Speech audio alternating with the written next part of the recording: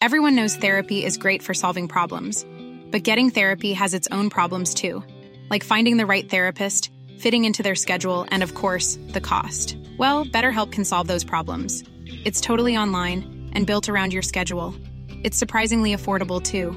Connect with a credentialed therapist by phone, video, or online chat, all from the comfort of your home.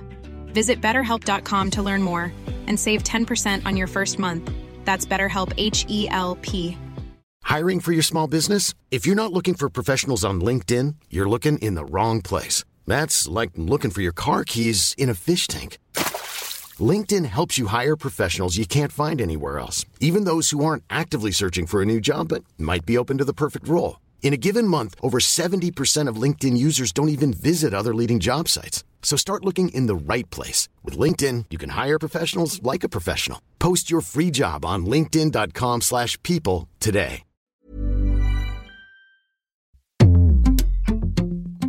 Hi, I'm Anoush. I'm Freddie. Welcome to the New Statesman podcast. This is an episode we like to call You Ask Us. If you'd like to submit a question, please visit newstatesman.com/You Ask Us or leave a comment on YouTube.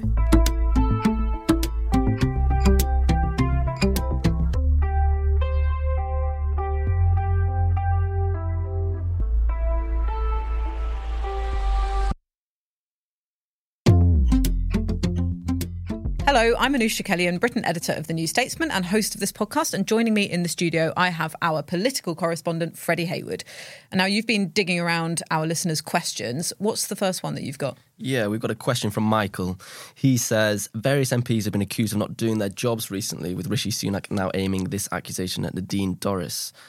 MPs are well paid and would not get away with this in equivalent jobs. Would it be realistic to define criteria that could be used to automatically trigger an inquiry into an MP's work, or even a recall, such as the number of votes attended or clinics held? Okay, this is a really interesting and important question. And for some context for our listeners who might not have kept up with this saga, Nadine Dorries, she's Tory MP for Mid-Bedfordshire, when she felt she'd been blocked from getting a peerage on the 9th of June, she said she'd stand down with immediate effect, but she hasn't yet done that. So she hasn't triggered the process for a by-election in her seat. She also hasn't spoken in the Commons since last June, and she's only voted 10 times in votes in the Commons since last July.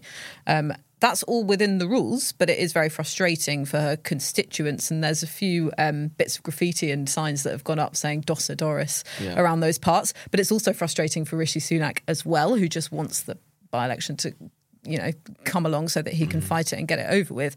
He said people aren't being properly represented by her in her seat.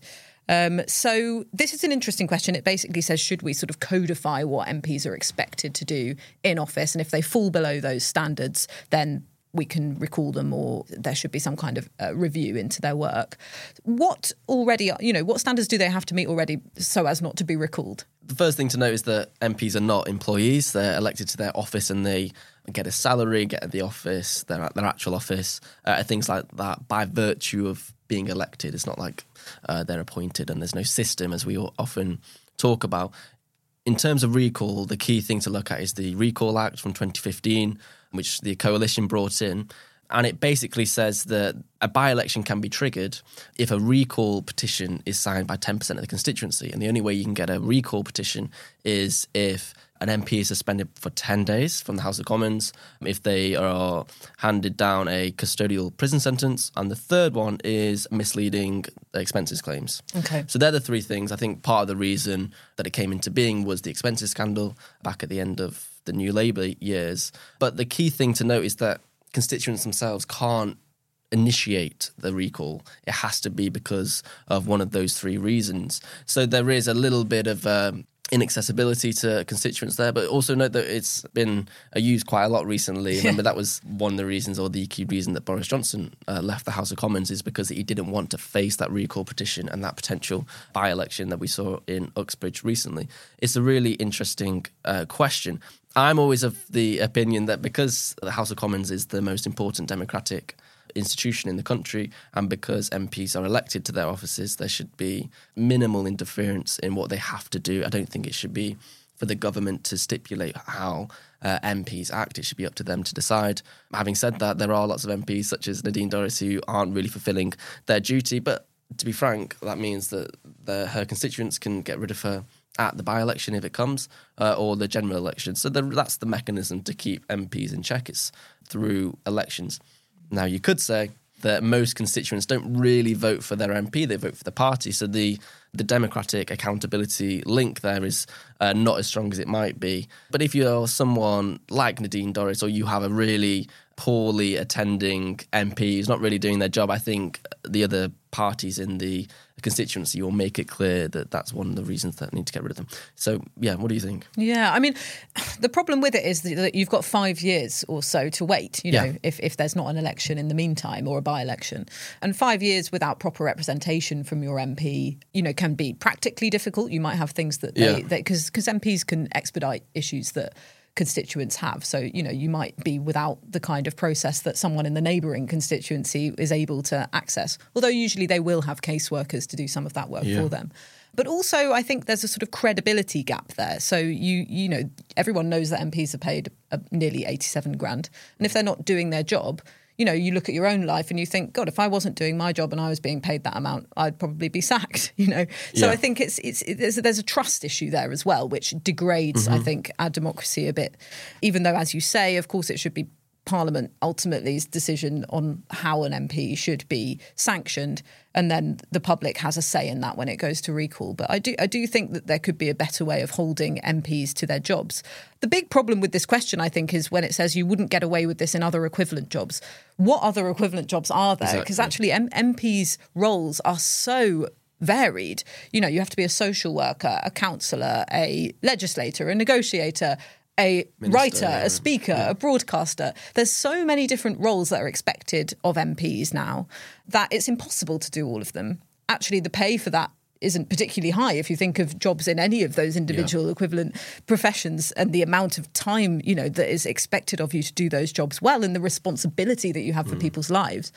And people have different skills as well. So you have some MPs who are excellent at the parliamentary procedure side of things, and they'll be very good at holding MPs like Nadine Dorries to account, for example. Or you'll have someone like Nadine Dorries who is deemed by Talk TV as a good broadcaster, and so she has a show on there. And all of these things, you know, contribute to a certain extent to public life in a way. I mean, people would, you know, query the latter, but, you know, it means that we hear what our politicians think about things, and we're able to question them. So you don't have any one job for them, and perhaps that means that we're giving our MPs too much to do and the job isn't defined enough, or perhaps it means that, you know, you do have to have this slight vagueness of what we expect of them when they're in office. Yeah, I think that's the key thing. What is their job at the moment? So I think there are two sort of approaches to this question and whether they have too much to do. First of all, an MP can be a minister and an MP at the same time, because lots of ministers, or all ministers, do that. So we know it's possible. So that brings into question how time-consuming the job of an MP is. We also know that in recent decades, the job of an MP has expanded to such an extent that they are now inundated with requests for help from their constituents in a way that didn't really happen in the past. I think in part maybe it's because Brexit thrust MPs into the national debate much more to the extent that people thought that their local MP could solve all their problems, when maybe it was a problem with the council, or maybe it was a problem with DWP, or whatever it is. MPs have now become the lightning rod for many of those complaints within society. That's extremely draining for them, and lots of them just don't have the infrastructure in their offices to deal with some of these problems. They don't have enough staff, for instance. So, two approaches to that question. I think the other thing is really interesting, what you were saying about writing, speaking, maybe being on Talk TV. I think Jesse Norman, who's a Conservative MP and a minister, he's got a new book coming out. I think it's a novel, I'm not entirely sure. But anyway, he's got a new book coming out, and he received a lot of criticism for it online. And it just struck me as, why would we not want our leading politicians to be writing, thinking, engaging with ideas and literature? That strikes me as quite a valuable thing for a politician to do. This whole expectation of MPs to be constantly working, to never go on holiday, to not have any downtime, to not read, write, think, strikes me as just unrealistic and also counterproductive. If we have a MP like Jesse Norman, who takes an extreme interest in Edmund Burke, for instance, or any Conservative thinker, that might be good for politics and the Conservative Party, that they're not so ideologically wayward all of the time without any ballast to make a sense of what they're doing. I don't think that's a bad thing. No, and I suppose it gives you an insight, even if you don't agree with what they're writing, it gives you an insight into where their ideas come from and how they influence the party. So Britannia Unchained, the book by Liz Truss, Dominic Raab, Priti Patel, Kwasi Kwarteng, of course, that gave a great insight into what happened afterwards. It was, quite miserable the way it all turned out, but, you did have that information there to work out how they came to behave like they did once they were in office. And so it can be enlightening. The problem is that you do get MPs who are doing work that isn't necessarily that enriching for public life, like being paid by lobbyists and doing after-dinner speeches and getting a lot of money for that while they're working as an MP. And I think, when you look at your own workplace, the ordinary casual observer might think, well, that's unfair because I'm not getting that extra bit of cash while I'm sort of on the job elsewhere. So again, I think it degrades that trust. It does. On that, I think that's one of the best reasons to increase MPs' pay. If you look at studies of corruption around the world, for instance, one of the best ways to combat bribery is to actually pay people properly, because if they have a proper salary, they don't need to take a bribe. And I'm not saying lobbying is bribery, but there's a parallel there. Yeah, there's a conflict of interest risk there, yeah. They just need to be paid properly to do their job and not be vulnerable to these organisations and companies that will pay them lots of money. Of course, you would say they shouldn't be doing that anyway. Yeah, I agree. However, we need to guard against that and create a system whereby MPs are self-sufficient, they can do their job, they've got time to do it, we are clear about what they have to do and what they're not responsible for, rather than just constantly complaining about MPs trying to do their job and them not really understanding what they have to do, constituents not really understanding what their job is. I think it needs to be much clearer. Yeah, and that's something that we can never really bring about. I mean, I remember interviewing Peter Bottomley, Father of the House. He said in the interview, MPs should be paid as much as doctors and head teachers. And it just absolutely blew up. And I did feel a bit sorry for him. Yeah. But when he was telling me this, I thought, okay, it's just people don't want to hear it, do they? No. But we should give our listeners a bit of an update before we move on to the next question about these by-elections. So Mid-Beds is not by-election as far as we know. Nadine Dorries has not left her seat. I was one Tory the other day and they think that she's going to stay into the next election. Wow, okay. Because they think she's getting a salary, as we've spoken about. It's quite close to the general election anyway. It was going to cause more speculation and intrigue for Rishi Sunak, which she wants to bring about. The other thing to note about Nadine Dorries is she's got a book coming out in September called The Plot Against Boris Johnson, just before party conference. So I don't think she'll want to leave before then, because if she's an MP, it means that she'll get more attention for her book. So yes, and also a lot of people will want to interview her about her book so they can ask her, are you staying or going? What's going on? So it's quite a clever marketing technique there. Sad but true. We can add that marketing to the list of things MPs need to be good at. And then there's also a potential by-election in Tamworth. Chris Pincher, whose behaviour or alleged behaviour was the reason for Boris Johnson's downfall, actually, in the end. He's appealing the Parliamentary Standards Body's decision that he should be suspended for 8 weeks, and this is over groping claims. Still writes a column for The Critic, though, on wine every week. Okay, well, there we go. So, there could be a recall petition there, but they're waiting for his appeal to be complete. But Ben Walker, our polling expert, has said that actually the seat isn't really a bellwether and could stay Tory even with the polling that we have now. Whereas Mid-Beds is more of a potential bet for Labour. Yeah, and Labour are already extremely focused on Mid-Beds. They've basically said to the campaign team, you have as much money as you want. They're out campaigning all the time. They're taking it extremely seriously. After the break, Freddie will introduce the second question. Give us a clue on what that's about. We're going back to the 1990s. If you're subscribed to The New Statesman, you can get all our episodes ad-free on the New Statesman app. You can get it on both iOS and Android. Just search for New Statesman on the App Store or Google Play Store. We'll be back after this. If you enjoy the New Statesman podcast, then you'll love our daily politics newsletter, Morning Call. It's a quick, essential guide to the big political story each morning by me, Freddie Hayward and Rachel Wearmouth, featuring original reporting from Westminster and beyond, our analysis of the latest political news, and some recommendations of the best reads of the day. Sign up for free at the link in the podcast description.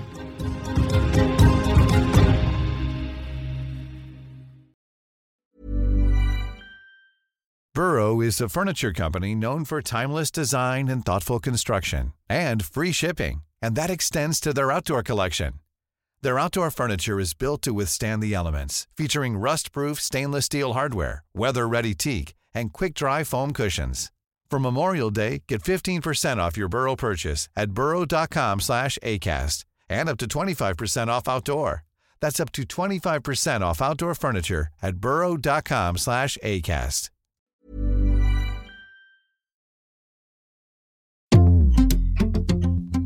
Okay, Freddie, what's the second question? So we've got a question here from Matt, who asks, you recently compared the run-up to the 97 election and the upcoming one in 24, yet Blair faced a very different kind of opponent in Major, a largely pro-European and uncharismatic centrist.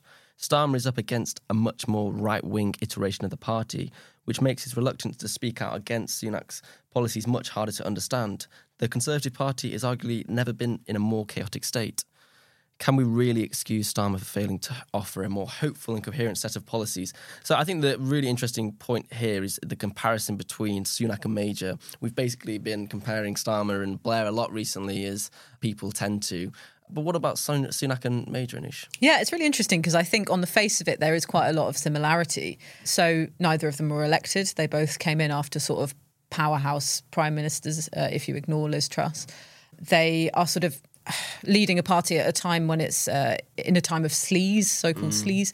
And also they kind of seem like leaders who are managing decline or managing reputation rather than coming in with a big vision or a big structural change to the economy like their previous. So, you know, Boris Johnson did have a different view of how the economy should be run than previous recent Tory administrations. And then, you know, Major was coming in after Thatcher, of course. So there is a similarity there. Also, I think Sunak's had his own version of Black Wednesday, even though he wasn't Prime Minister at the time. So that was the mini budget, which has affected people with mortgages particularly, which is, you know, other people are affected too, of course, but politically very significant that people with mortgages have been affected, like after Black Wednesday. So there is a great deal of similarity. But as our questioner makes this point, Sunak is a more right-wing opponent than Major was. I think, you know, we can debate this, actually. George Eaton, one of our editors here, has written, I think, numerous times about how Sunak is the most Thatcherite Prime Minister since Thatcher. He would absolutely love that. I think when he was running for the Tory leadership, he was saying he wanted to run the economy like Thatcher. He's been, you know, photographed in her old car. He likes, you know, any Tory leader likes those comparisons, as we've seen. But actually what's really interesting, and I think more relevant than where he is ideologically, is how the public view him. And actually he reads as quite centrist to the public. We did some polling with Redfield and Wilton, who give us polling questions sometimes. And that found that voters can't tell if he's right-wing. And also most voters see themselves as centrist and see the country as centrist as well. So they're kind of projecting their own politics onto Sunak, but also onto Starmer as well. Most voters felt that he was centrist. Yeah, probably more accurate. I think there's a contradiction at the heart of Sunak's politics, is that he confesses to be a fiscal conservative who loves low taxes and wants to control state spending. Over the past 2 years, he's been forced to spend billions and billions of pounds, first on that furlough scheme as Chancellor and now as on the energy price cap and lots of other things. It's, you know, pensions, benefits, lots of sections of the state have increased under Sunak, which he doesn't profess to want to do. So that's the contradiction at the heart. Immigration's gone up. Yeah, state spending's gone up. Taxes have gone up. But going back to Major, I think the comparison is extremely interesting. One of the reasons I don't think it necessarily holds up is that Major came after Thatcher and was sort of seen as the manager of her legacy. Sunak's come after Cameron, May, Johnson, Truss, all of whom were quite different prime ministers. There's not necessarily as coherent a project of the past 13 years. You had the Boris Johnson rejection, or at least they tried to reject the language of austerity and move back to funding public services and police and that sort of thing. Then we had the free market crash of Liz Truss. And now we've got Rishi Sunak. So they're much more distinct politicians than Thatcher and Major were. And I think that's politically relevant because it means there's less of a sense of, okay, your time's up now. I think that's still there completely, but it's not like the project of the past nearly 2 decades of Thatcherism is up. And I think that's one of the reasons that Rishi Sunak's actually got higher approval ratings. He is seen as slightly different to his predecessors. He's also not been in for as long as Major was in the run-up to 97, so people don't yet know him as well. He's not had that inevitable collapse in approval ratings that happens with politicians over time. So there are some differences. Yeah, and he's had his ups and downs as well. I mean, you mentioned what he had to do during the pandemic when he was Chancellor. I think he was the most popular politician in the country other than Andy Burnham just back give people then. a free Nando's and you're going to be... Yeah. Maybe he should try that just before the next election. Yeah, God. The Electoral Commission would love that. That's going to be a fun podcast. Yeah. I think it's interesting because what he has done is he has taken the party to the right on certain issues, but he's done it in a way that his style and presentation means the public hasn't necessarily noticed that yet, even though they are very, unsettled and disillusioned with the way that the country is being run. He's managed to do it in a way where people still say to you, well, at least he's not Liz Truss or, Boris Johnson really let us down. Yeah. There's not that feeling about Rishi Sunak even now. I think the worst that he gets is that he feels quite weak, someone who's not able to stand up to the issues in his party, but also in the country as well. Just weak. Yeah, not even, and the other thing on that, which is interesting, is that he's quite successfully managed to use Suella Braverman as the key spokesperson on immigration. I think that's also helped the fact that people don't think he's necessarily as right-wing as he is. But it's also, as we've spoken about before, it's also just about vibes. Mm-hmm. It's about having a suit that's slightly too small for you. It's about having gelled hair. It's about liking Taylor Swift. It's about, for some reason, proclaiming that you're really into technology. All these things sort of add up to point to a more modern politician, someone who's more attuned to the technological revolution, someone who's looking forward, which I think contributes to the perception that he's not as right-wing as he is. Yes, I think it's the nerd goggles, isn't it? The nerd goggles. Yeah. And our questioner wants to know sort of how Starmer should deal with that. It's interesting because I think when Sunak became leader, we were making comparisons between the two men presentationally. Obviously, their politics are very different, but, they both have the gelled hair, managerial presence type thing. Starmer's actually very different, though, isn't he? There's not the nerd goggles there. There aren't the nerd goggles. There's the sort of loyally institutionalised establishment goggles. I just wish, Starmer needs to mess up his hair. That's the one of the key things presentationally. I can't believe I'm going to say this on the podcast. I've said it to you many times privately, but he obviously has naturally curly hair, right? When you look at pictures of him when he was younger, he has curly hair and he's sort of forced it down. It kind of reminds me what I used to do when I was in my teens. I used to straighten my hair because that's what it had to look like then. And then you went out and it would just immediately puff up again. And I think he has that slight frazzled, oily look. We're being frivolous. I would argue that TV now dominates politics, and it's one of the most important things in dictating public opinion is how you just come across on screen. Just to preempt that criticism. Yeah, I did actually message someone in his office about this. I didn't get a reply. What, that he needs to change his style? I'm sure they get a lot of that, and I'm sure they love it every time that you give them advice in their presentation. Please keep listening to this podcast, guys. Sorry. Thanks to everyone who submitted questions. We do read them all, so please keep them coming in. If you'd like to send one, just go to newstatesman.com/YouAskUs, or if you're watching on YouTube, you can just leave a comment under the video. You've been listening to the New Statesman podcast with me, Anoosh Chakelian, and my colleague Freddie Hayward. We'll be back on Monday to chat to our global affairs editor, Katie Stallard, who's on the ground reporting in Ukraine. Follow us on your podcast app to make sure you get new episodes as soon as they're released. You can also watch video from this podcast on our YouTube channel. Just search YouTube for New Statesman. We're produced by Matt Murphy.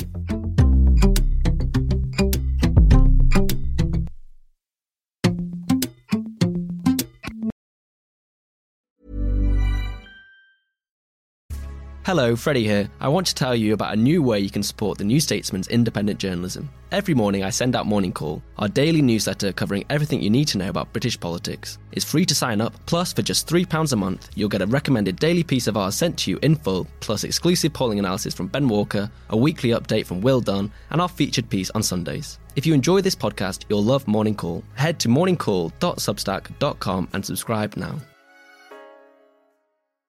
Trust in politics is broken, so can we get UK politics working again? That was the last time we were happy. 2012. I'm Beth Rigby, Sky's political editor. Join me every week with Labour's Jess Phillips and Conservative peer Ruth Davidson for some electoral dysfunction. This idea of nuance is completely left politics. Yeah. Together we'll focus on the policies that could deliver political satisfaction. Follow Electoral Dysfunction wherever you get your podcasts.